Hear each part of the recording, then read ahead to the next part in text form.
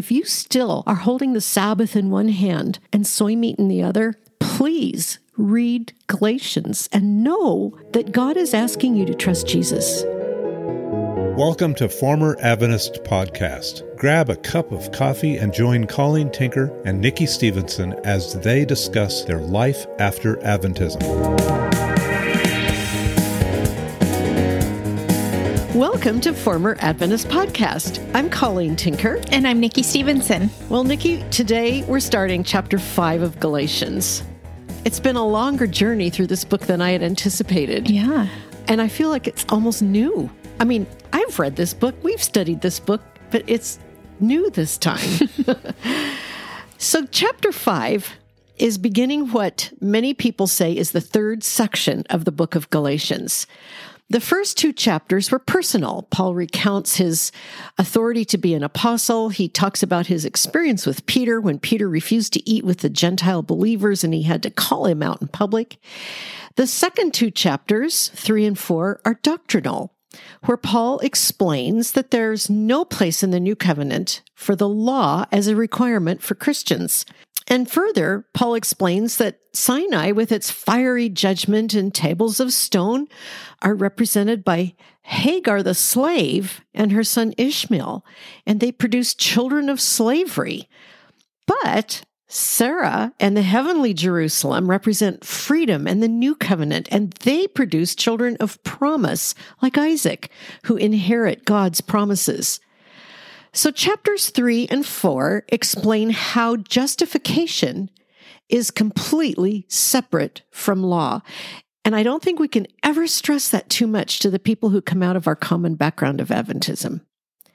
We are justified through faith on the basis of God's promises fulfilled in the Lord Jesus' death, burial, and resurrection. When we have faith in Jesus and God's provision for us, then we are justified. On this side of the cross, that faith includes trusting Jesus' atonement, accomplished by his shed blood and his resurrection, breaking the curse of death. And now, in chapter 5, Paul begins his final section on how to live in the new covenant. This section is going to discuss the reality of sanctification once we have been justified. And that's a big deal for people with an Adventist background, because Adventism puts sanctification and justification into the same envelope. You can't separate them from each other, and both are required for salvation. But Scripture tells us we're justified and completely saved and given eternal life, born again, and then we are sanctified by the Spirit as we learn to walk with Him in trust and faith. So they're separate, and sanctification is the fruit of salvation instead of the means. So he's going to explain that. But before we go farther into this, I want to remind you all that we love hearing from you. We love your questions and your emails and your reactions. You can write to us at formeradventist@gmail.com. You can go to proclamationmagazine.com, and there you can sign up for our weekly Proclamation newsletter email. You can find our online articles and magazines, as well as links to this podcast and to our Former Adventist YouTube channel. And you can also donate there using the Donate tab. Please remember to write a review wherever you listen to podcasts, because it does help the expansion of this podcast and its reach. And now, Nikki, before we talk about sanctification, I have a question. Okay. As an Adventist, did you consider yourself to be a legalist? Not at all. No. I probably was the most committed to Adventism as a young adult in Southern California. I feel like I don't need to say a lot more because most Adventists understand that Adventism in Southern California is very different from the Adventism across the country and in other parts of the world. Yeah. But even within Southern California, I was among, I want to say the more liberal, but I have to give a context because today the more liberal Adventist is further liberal than I was at that time. But Sabbath was a gift. I could go to a restaurant. I could go shopping. I could practice it however I felt convicted to. And that word convicted really wasn't about conviction. It was, what do you want? Interesting. Yeah. So I felt like grace offered me a lot of room in the expression of my faith.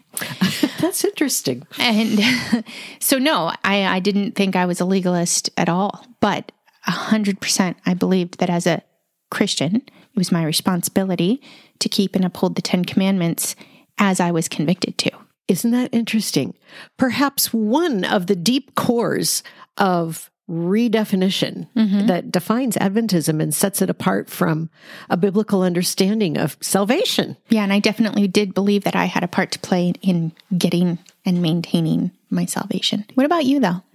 Well, I would have been the same. I did not believe I was a legalist. I heard Christians talking about keeping the commandments being legalism.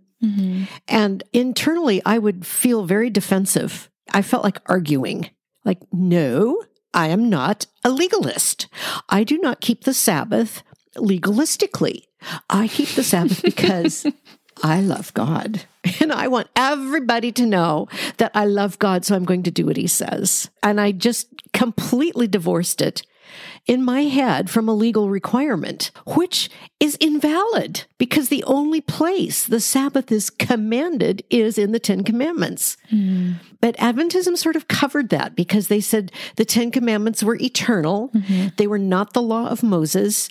They could be lifted out of the Mosaic covenant and dropped into any other covenant or any other framework because, of course, they're eternal. And they say that God either established or gave the Sabbath at creation. True. So that wasn't even part of the law. So they believe that that's something that was given to all of humanity. And I want to say to them, chapter and verse, please. Yeah. You know, there's the creation story where God rested on the seventh day, but there is no command for anybody to keep it, and there's no record of anyone keeping it until Exodus 16, which is a month before Sinai, when God gave the manna and the Sabbath, the symbols of the bread of life and rest in Christ, together because they functioned together. His provision for them was that he provided manna on the Sabbath if they collected double on Friday, but any other day and that whole double day would rot. And that was only for Israel. That wasn't for everybody. That was only Israel in the wilderness where they didn't have enough food. I know I've mentioned this before, but I'm still kind of amazed that in the book of Joshua, it tells that when they entered the land and produced their first harvest, the manna stopped. And I was thinking how amazing it would have been to have been born during those 40 years of manna, to grow up never knowing life without manna. And suddenly there's no manna, but you now have the crops in the land of Canaan. Talk about food issues. Yeah, I hadn't thought of it that way. Hey, I'm a texture person, so I imagine what that must have been like for some of those kiddos. Oh, yes. Give them lots of milk and honey.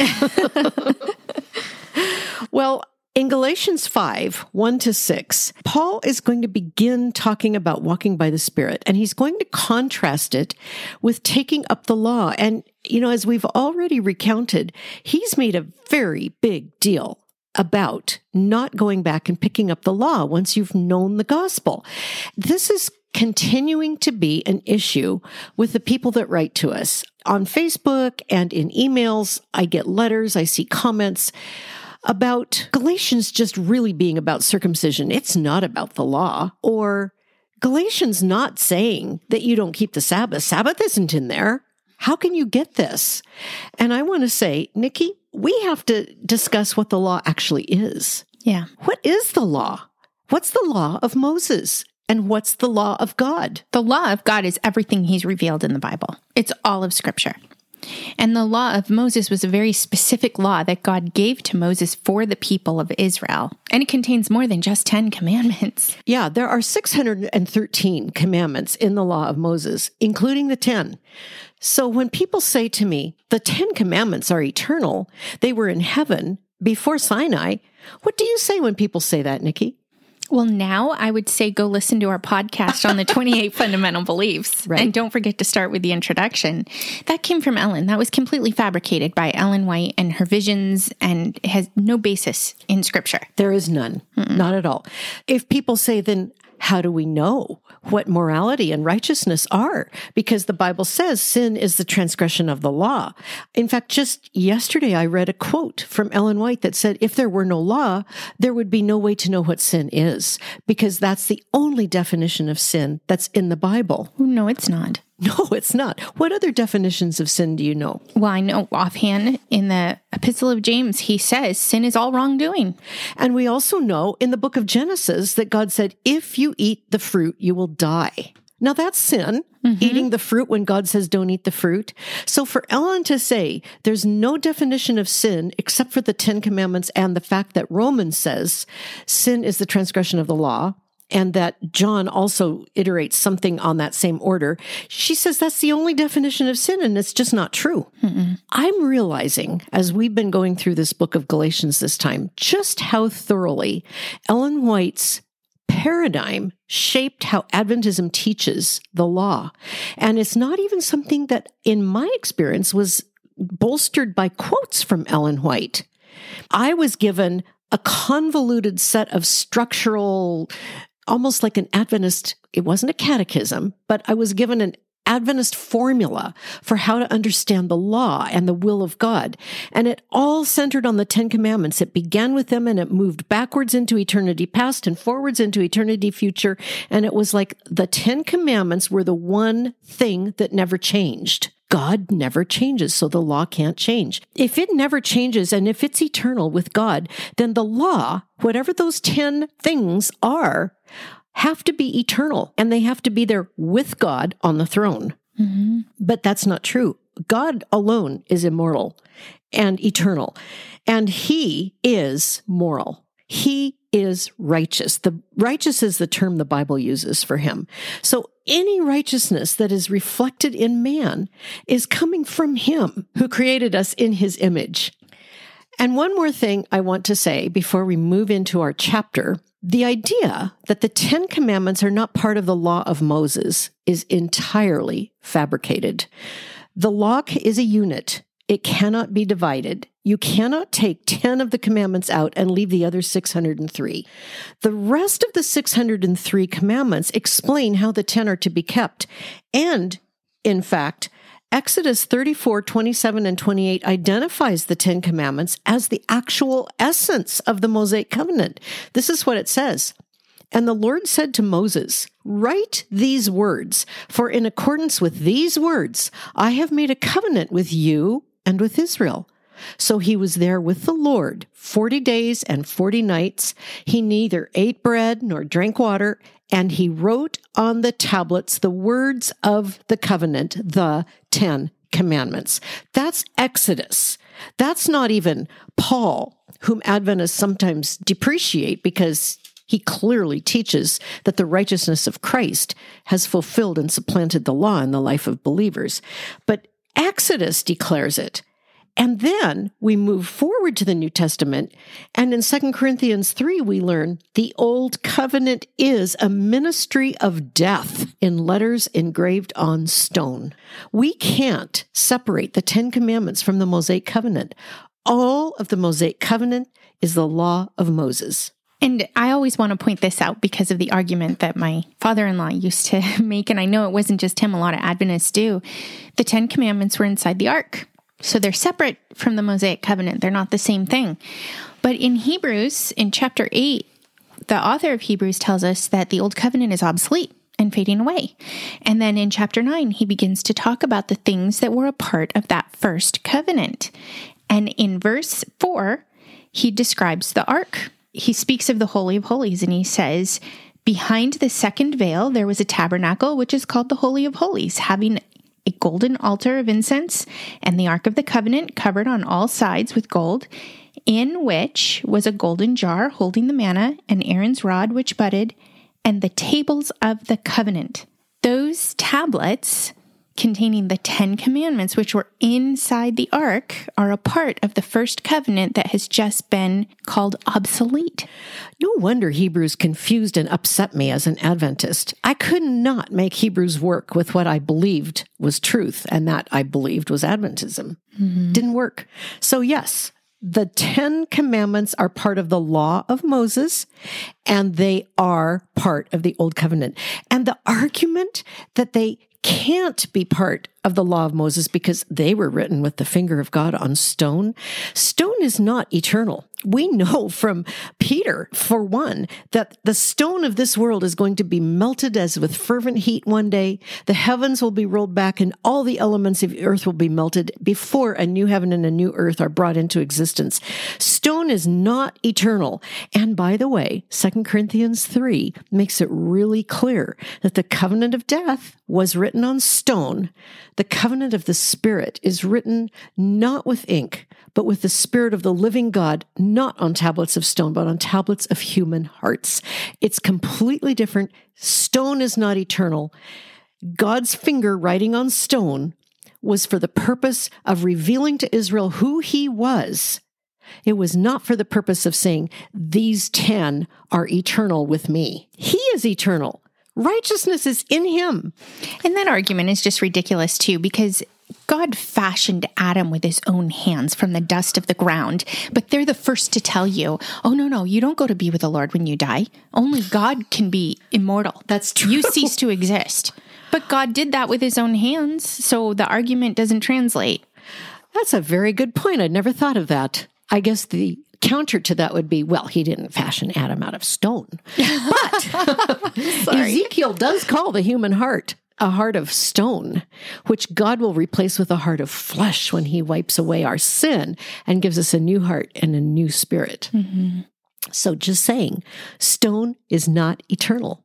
Whether it's the heart of stone or the tablets of stone, God is eternal, and he gives us eternal life when he puts his Spirit in us and gives us a heart of flesh that trusts him and knows him and loves him.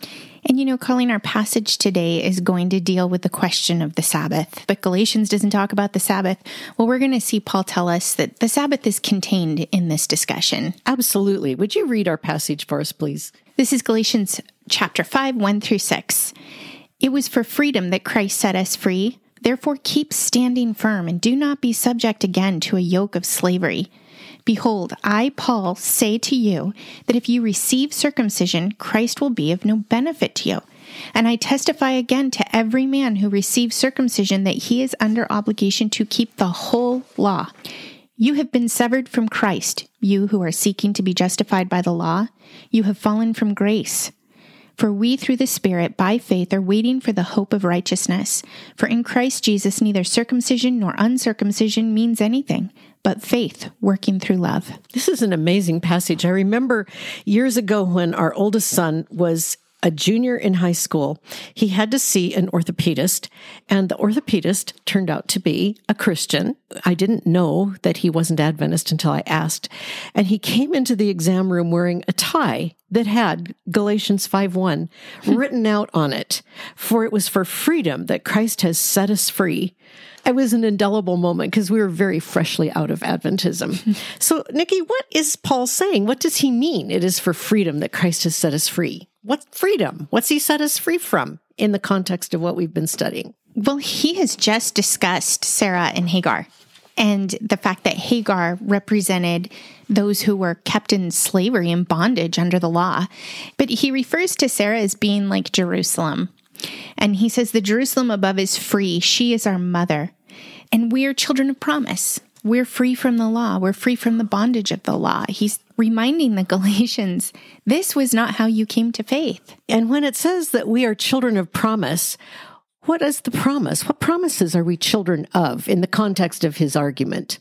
Well, God made a promise to Abraham that through him he would bless the nations. And we inherit that promise when we believe God like Abraham did and believe what he reveals to us and asks us to trust, which is on this side of the cross, what? The Lord Jesus. Absolutely. It's an amazing thing. It is for freedom that Christ has set us free. Free from what? The law of sin. The law of sin and the law of death. Mm-hmm. And then he says, therefore, keep standing firm and do not be subject again to a yoke of slavery. That's plain on the surface, right? don't be subject to a yoke of slavery. Stand in freedom. Christians are free. And then we get asked, so now you're free to go out and cheat and steal and commit adultery and eat ham sandwiches? And we say, no. Why? How are we free if we're not free to go sin? What is he saying here? Well, we've been purchased by the blood of Christ. We've been bought by the Lord himself. And he's freed us from the law of sin and death. He's freed us from the curse of the law and from eternal damnation. Yeah. He's made us his own, and he's given us a new life. And now we walk in the light of that. And frankly, we do so as bondservants to Christ. Yes. From gratitude. All of this was to glorify God. It was all about glorifying the Son. And that's what we are. We're instruments now to glorify him. Yes. You know, I missed that part, really. I did, as an Adventist. I didn't understand how thoroughly our freedom in Christ, freedom from the curse of the law, was for God's glory. Mm-hmm. Did not occur to me. And it did not occur to me. I had no way to even put together when Paul talked about being a bondservant of Christ. Yes, that was a nice metaphor. I think I know what he means. But it didn't occur to me that this is all to God's glory, and that's not narcissistic of God. No, and it's not hard to give him glory on this side of the cross. No. And after being born again, it's not a matter of, oh, okay, I'm supposed to do this now. This is my job. This is how I show him that I love him. That's not it. Our affections are changed and moved toward him. We love him and we praise him and we recognize him in our life, his provision, his compassion and his mercy and his sovereignty. It is all around us all the time. And we can't help but glorify him. Because he gives us a new heart. And he puts his spirit in us, who is teaching us to call him Abba. Yes. And, you know, I love that verse in the Old Testament that says, the seeing eye and the hearing ear, the Lord has made them both. And when we're born again, he gives us eyes to see him at work. He gives us ears to hear his voice. And he gives us his word to guide our life. So no, we're not going out and doing ridiculous things, although I love ham sandwiches. So do I. But I give God glory for my ham sandwiches. And I thank him for that, pig. Yes. You know, what you just said reminds me of this amazing passage in 2 Corinthians 4, the continuation of his exposition of the new covenant. Paul says this, even if our gospel is veiled, it is veiled to those who are perishing, in whose case, now this is so vivid, in whose case the God of this world has blinded the minds of the unbelieving, so that they might not see the light of the gospel of the glory of Christ, who is the image of God. For we do not preach ourselves, but Christ Jesus as Lord. And get this, and ourselves as your bondservants for Jesus' sake. So even our commitment to Jesus, who gives us the work he prepared for us from the beginning, which is spreading the word of him, that's making us bondservants to those to whom we are teaching this truth, and that's all for God's glory. And then he goes on and says, and I thought this was such an interesting thing, for God who said, light shall shine out of darkness, is the one who has shone in our hearts to give the light of the knowledge of the glory of God in the face of Christ. And I thought, wow, what God has done as he's shown the light of truth in our hearts. It doesn't just say he's shown the light of the glory of God. It's the light of the knowledge of the glory of God. So he helps us know who Jesus is. It's not just a spiritual, I saw a light and now I know. He shows us the truth. Part of showing us the truth, I never know how to talk about this. I really like the word effectual because it conveys that he's at work on both ends. He's showing us the truth at the same time that he's working in our hearts and in our minds to be able to receive that and to see it. Because this scripture has been before my eyes from the time I was in early elementary. I remember trying to read the Bible once when I was like in first grade and I fell asleep in Genesis 2. But I've always had the scriptures in front of me. It wasn't until the fullness of his time for my life that he gave me eyes to see and to be able to understand what was in front of me. And that's why it's so important that we approach scripture humbly and we pray and we ask him, show me what I need to know. And then we have to be willing to see it. Nikki, you talked to me a little when we were preparing for this podcast about this word yoke in verse 1. And don't be subject again to a yoke of slavery. Can you talk about the significance of that in the context that Paul is writing to the Galatians who are being tempted by the Judaizers? Yeah, well, the Jews often referred to the law as a yoke. And I don't know if I'll be able to explain this right. You can help me. But a yoke was something that was placed on two oxen so that they could pull the plow together and walk together. And so the yoke of the law was to help the Jews walk according to God's way. And so Paul referencing the yoke is like referencing the law. Yeah. And I absolutely love this passage in Matthew chapter 11. This follows Jesus rebuking the Pharisees and the people in leadership at that time who were rejecting him. And he says, beginning in verse 25, immediately after he's gone on and on rebuking them, he says, I praise you, Father, Lord of heaven and earth, that you have hidden these things from the wise and intelligent and have revealed them to infants. Yes, Father, for this way was well-pleasing in your sight. All things have been handed over to me by my Father, and no one knows the Son except the Father, nor does anyone know the Father except the Son, and anyone to whom the Son determines to reveal him. We have this sovereign choice of God to open the eyes of the blind and to reveal the Son, the Father, to these people. But then we have this general call. He says, come to me, all who are weary and burdened, and I will give you rest. Take my yoke upon you and learn from me, for I am gentle and humble in heart, and you will find rest for your souls. For my yoke is easy and my burden is light. So if you think of a yoke like the oxen wear, you cannot wear two yoke. That is so true. They had to take off the yoke of the law to place on the yoke of Christ. And this is Jesus basically saying, listen up, you guys. You have had the law, which God gave you, to point to me. I am here.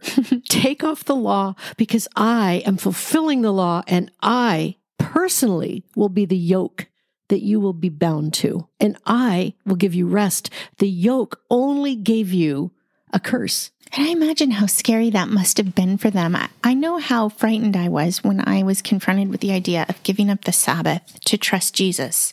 It was so strange after growing up my whole life believing that in order to be faithful to Christ, I had to keep the Sabbath according to the Jewish custom, only we were really wishy-washy on that. Right.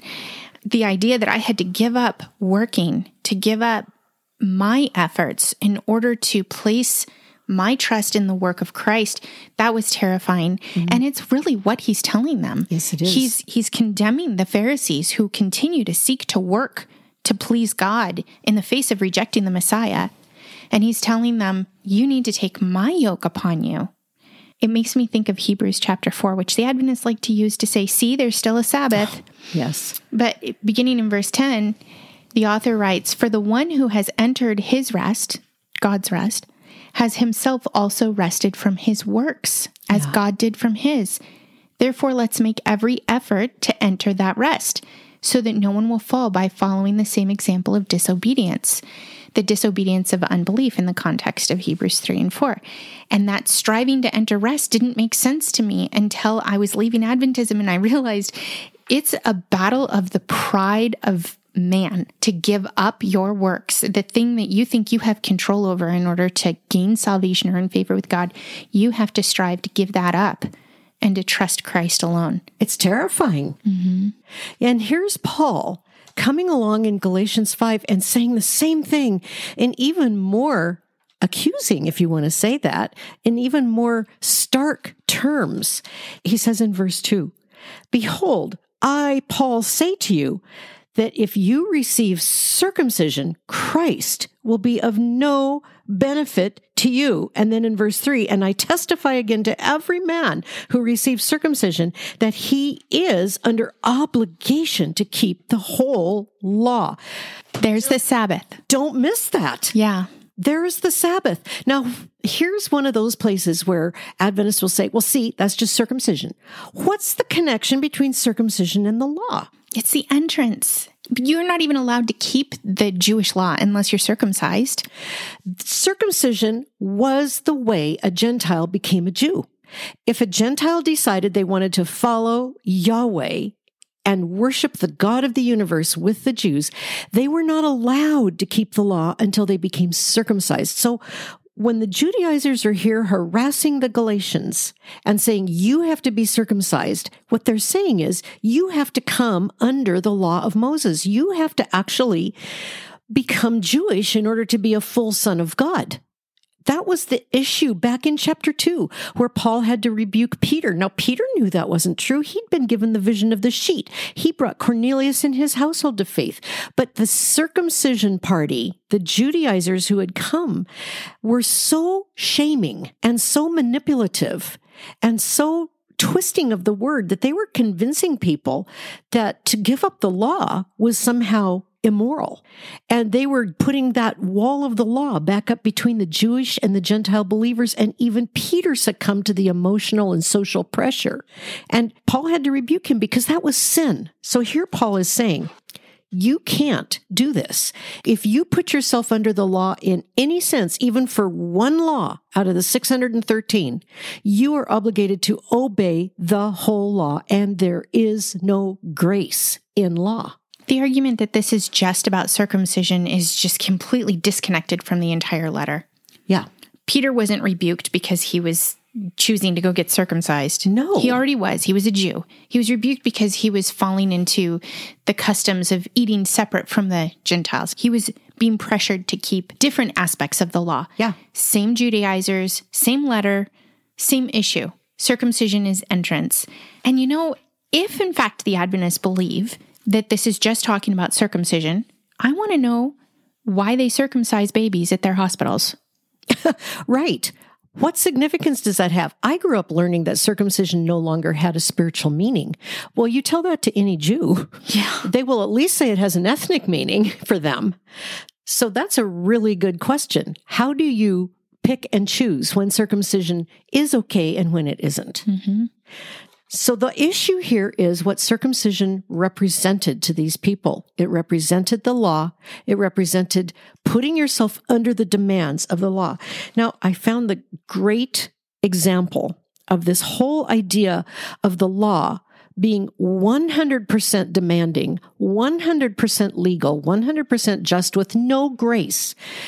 In McGee's commentary on this passage, J. Vernon McGee, he tells the story of going out very early one Sunday morning in his car, driving streets he knew well, coming to an intersection where nobody was out, and there was a stop sign, and nobody was there.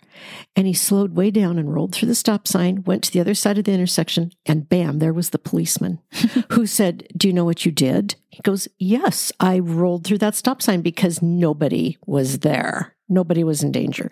And the policeman, he said, proceeded to give him a lecture on law. The stop sign is there. It is a legal requirement that you stop whether anybody is there or not, whether it makes sense or not, or whether you can even justify going through that intersection or not. It requires you to stop. Do you understand? And McGee said, I agreed, I did. And he said, do you agree that you have to stop when you come to a stop sign? Do you agree with my pulling you over? And McGee said, I responded, I agree with everything except one thing. And the policeman said to him, what's that? And he said, I don't think I deserve this ticket because nobody was there. And the policeman, stepping outside of law, to be honest, said to him, I'll let you off this time, but you have no permission to ever do this again. You must stop. And McGee said, that's law. Law does not give you an excuse. You are under the penalty of the law the minute you put yourself under any part of it. And that's because law has no grace. Not even if you can explain from a logical position why the law didn't apply to you. So that's what Paul is saying. Anything. If you put yourself under the Sabbath law, because that's the fourth commandment, you are obligated to the entire law, including the curse of death, for breaking any of the laws. It's like changing your citizenship. It is. If you move to the United States from, say, Canada, and you become a citizen here, you don't get to choose which laws you're going to keep and which ones are no longer for you. And Canada and the United States have a lot of overlapping requirements. Mm-hmm. Both laws have restrictions against murder, against burglary, and so forth. But if you break them in your country, you are punished by the laws of your country. You are not responsible to the laws of the country that isn't yours. And that's the point that Paul is making here. As Christians under the new covenant in Christ, we are no longer obligated to the law that God gave to Israel. And you can't take any portion of that law out of the whole and say, I'll keep this one for me and bring it along in my Christian experience. Because you're under a different law now. You have a different priesthood, and you can't pick and choose, mix and match. Mm-hmm. So, Nikki, in verse 4, where Paul says, you have been severed from Christ, you who are seeking to be justified by law, you have fallen from grace. What does he mean? That's a tough verse. I had to think it through. And coming from my background as an Adventist, it was especially hard to think through. Yeah, I mean, I can't say that I know exactly what he meant, but I spent a lot of time thinking about that. And it made me think of a few different things. Severed from Christ. It reminded me of a pastor who was talking about what happens when Christians extend the right hand of fellowship to somebody who's believing a false gospel. And he says, when you do that, you cut them off from the gospel. So when I think of these people leaving the gospel of Christ to go and seek justification through the law, they're cutting themselves off from the way, the truth, and the life. You can't walk together in Christ with all of that and seek to be justified by the law. I don't see him saying this is a permanent thing. If they continue, obviously, to seek justification through the law, then they're not believing into salvation. But I don't believe this means you can't repent and come back to Christ. I don't think that's what this is saying.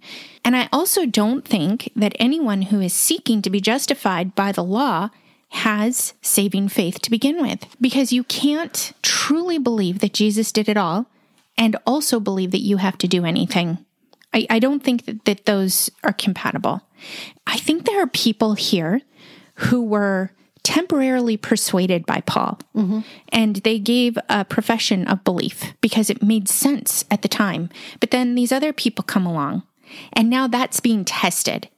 Did they really believe it? Did they really stand on that conviction and put the full weight of their life in it because they knew it was true? Well, if they did, they would reject what the Judaizers were saying because they'd know. No, that's not right. But if they were only temporarily persuaded by Paul, I don't think they had that saving faith to begin with. I think that what Paul is doing here is he's dealing with people who never really truly came to faith. And he's telling them, you who are seeking to be justified by the law, you've fallen from grace. You've cut yourself off from the way, the truth, and the life. This is not the way of salvation. I think a lot of commentators would agree with you. I did listen to a sermon on this passage by S. Lewis Johnson, who said essentially what you're saying. He said, you cannot lose your salvation if you've truly been born again. The Bible is very clear about that. But he said, people who are believers can be seduced into law keeping. They can be deceived. And he said they can fall away from, as he put it, the grace way of salvation. And I would say they've taken themselves out of relating directly to Christ, and they've put the law between themselves and the fulfillment of the law. So they're answering to the law instead of to the one who has already fulfilled it and already purchased their salvation. And our Pastor Gary has said about this, many people think, and I think I would include most Adventists with this, that if you fall into sin, you fall from grace. We were taught in Adventism that if we sinned, we would lose our salvation and we would have to repent and come back. And if it was bad enough, we'd have to be rebaptized. It's like in, out, in, out. You can be in and out several times a day, at least several times a week, if you fall into sin. But he said, no, in the Christian life, if you sin, and we know from Romans 7 that Christians will sin because we still have mortal bodies with the law of sin in the flesh. He said, if you fall into sin, you do not fall from grace. You're still in Christ. But if you turn back and pick up the law, that's when you fall from grace, because you are now taking responsibility for keeping a law to recommend yourself to God. Even if you rationalize that's not what you're doing. As an Adventist, I rationalized I wasn't keeping the Sabbath to recommend myself to God. No, I was keeping it to prove something. Well, what's the difference? Just the choice of verb I used, actually. I was still doing something so that God would notice I was sincere. So then in the case of the true believer who's deceived and led astray into law keeping, that severed from Christ would be about relationship? Yes. I remember our friend Steve, who had been a truly born-again believer and had been essentially seduced into Adventism fairly early on and had been an Adventist for 15 years. And I remember him saying to us many years ago, Adventism stole my joy in Jesus for 15 years. But the Lord showed him what was wrong with Adventism and led him out. I don't believe God allows anybody who's truly His to stay in the darkness of a false religion, even if they've been deceived into it. But He will redeem that. He will use that experience for His glory. But Steve actually used those words. It stole my joy in the Lord. I would love to know, and maybe you know, and I can ask him. If not, was Steve seeking to be justified by the law when he went into Adventism, or was he deceived? He was deceived. I would say 100% I get that. I think anyone who is seeking justification by the law, intentionally, knowingly, has not come to believe. I think that's true. And that was also something that Pastor Gary said in his teaching through this chapter. He said, Paul is afraid, referring back to chapter 4, that if these people are going back to the law and taking up days and months and seasons and years and food laws, Paul feared that they might not have been saved. He says, I fear I've labored over you in vain. He said, it's possible that they weren't ever saved if they embraced the law so willingly. So he's calling on them, trust Jesus. And here in his classic way, Paul says, if you don't, you have fallen from grace. And I want to appeal to all of my fellow former Adventists and those who are maybe not former, but are still struggling with Adventism.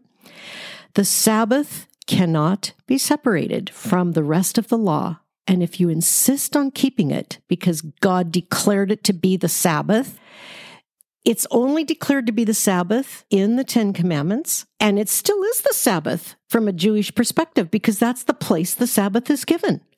But the fact is, in Christ, as you said earlier, Nikki, come unto me, Jesus said, and I will give you rest. And in that same passage in Matthew, he goes from that appeal into the next chapter where he says to the Pharisees who accuse him of breaking the Sabbath with his disciples, one greater than the temple is here. Jesus himself contains everything in himself that the temple had, including the law and Sabbath rest. Everything the temple represented to Judaism is now in Christ fulfilled in person, fleshed out and real. And in him we have rest. Holding on to the Sabbath because it's in the Ten Commandments puts you under the curse of the law. And remember, if you're going to keep the 10 Commandments and you're going to keep the Sabbath of the 10 Commandments, you better use a lunar calendar. Absolutely, because it's always associated and figured with the new moons. So Paul contrasts those who are seeking to be justified by the law with us, believers, who through the Spirit and by faith are waiting for the hope of righteousness. Colleen, I'd love to talk for a minute about that word hope. Please. Because I know the Adventists use that word a lot. We have this hope. Yes, they have a wish, they have a desire, a longing that they hope will be fulfilled.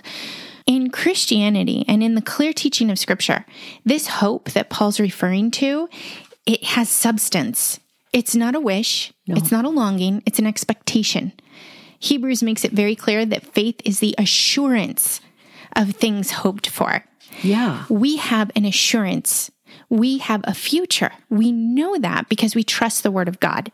That's how we came to faith. And that same word tells us that we have an inheritance, that we have come to Mount Zion, that we have a future with the Lord in eternity. And we're waiting for that. We have eternal life now, but in part. And so here we wait by faith through the power of the Spirit, who keeps us, by the way, that's 1 Peter chapter 1, yes. Keeps us by the power of God through faith. We're waiting for that hope of righteousness. Now, positionally, we're made righteous in Christ, but this is speaking of that final moment. When we lose these mortal bodies and get the glorified body of the resurrection. Yes. And as we wait, we do so with assurance. Hope, which is a certainty. Then he says in verse 6, "For in Christ Jesus neither circumcision nor uncircumcision means anything, but faith working through love." What I want to say is this doesn't say that Israel means nothing to him anymore. No. That's not what this is saying. This is saying that you have no benefit or detriment whether you're circumcised or not. That has nothing to do with your standing before God. Faith working through love is what we're going to move into now as Paul begins to teach what the normal life of the Christian is. We don't need to be circumcised. We don't need to keep the 10 commandments and the 613 commandments and all that God commanded of Israel. We have a different way now. We have a different order, and Paul's going to go into that as we continue to move through this letter. And I have to say, there was an article in the Adventist Review from April 22, 2022, just last month. The author of this article was explaining in his way that he didn't believe that perfection was really possible for a person, which in itself is contrary to what Ellen White says. Mm-hmm. But he was saying that, and he was saying that now we can see that the 10 Commandments are helpful pointers of things that we need to work on with the power of God, but that the new commandment over which the 10 Commandments are laid is the new commandment of love. And he said the 10 Commandments are like ornaments on a Christmas tree. Love is the Christmas tree, and the 10 Commandments are the ornaments, and you can't remove them from the love. And I want to say that is completely inside out and backwards. When Jesus gave his disciple a new commandment to love one another as I have loved you, he was saying that to his disciples who trusted him fully. And they were going to go out and take that gospel of his salvation, of his death, burial, and resurrection to the world. That love that is Christ's command is the love that believers who are born again and given a new heart have. People who are still in the domain of darkness are not able to love with the love of God. They're not able to love as Christ loved. So it's inappropriate to say that the 10 Commandments hang on a tree of love, because the 10 Commandments were given to depraved Israel who needed to know they were depraved, who needed to be pointed to a Savior who would come and be sufficient for them. They served a purpose that was a sign and a shadow pointing to the fulfillment who is Jesus. And in Jesus, love becomes a reality. It doesn't become something we strive to muster up from our hearts. Love is only possible for the born again. And when we are in Christ, the 10 Commandments are fulfilled in him. We have only him and his Spirit living out Christ's love in us. And I just have to say, before we close, I am not surprised that we as former Adventists were so confused about these issues, because Ellen White completely contradicts this passage where Paul says in verse 5 that if anyone seeks to be justified by the law, they've fallen from grace. Listen to this quote of hers from Review and Herald. This is from February 8, 1898. She's saying about Jesus' death on the cross, "It was the transgression of the law of God that made this suffering necessary.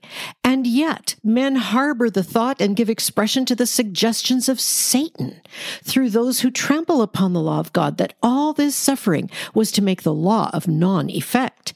Deceived and blinded by the great transgressor, they tell the people that there is no law, or that if they keep the commandments of God in this dispensation, they've fallen from grace. What a delusion is this that Satan has fastened upon human minds." Nikki, she is completely contradicting the gospel in the New Testament. She's using the very phrase "fallen from grace" and saying, no, you can't say that if you keep the law, you've fallen from grace. That's a lie from Satan. And yet that is exactly what Paul is telling us. And this is the spirit of prophecy for the Seventh-day Adventist organization. She is the woman who tells them how to understand Scripture. And they believe that God sent her this message. Yes, they do. she says this not in just one place. There's one other from her 4th volume of Letters and Manuscripts from 1885, where she says, this is a little quote out of a longer paragraph, about Christian teachers who are teaching the gospel and saying the law is fulfilled in Christ. And she says this of them: all they have to do is to believe. The keeping of the commandments is altogether unnecessary, and if they keep them, they're under a yoke of bondage. They have fallen from grace. And then she goes on, what a blessed freedom to the sinner this no-law system is. Its benefits cannot really be estimated by those who keep God's commandments. She's mocking Christian teachers who teach the true gospel. Mm-hmm. And I've heard Adventists say, well, Christians just have Christ. We have the full gospel. We have the Sabbath. We have the food laws. We have the blessed hope of the second coming. And I just want to say, take the words of Scripture to mean what they say. A person who tries to hold on to the law has not understood the freedom that Jesus spoke about that you quoted from Matthew 11, Nikki.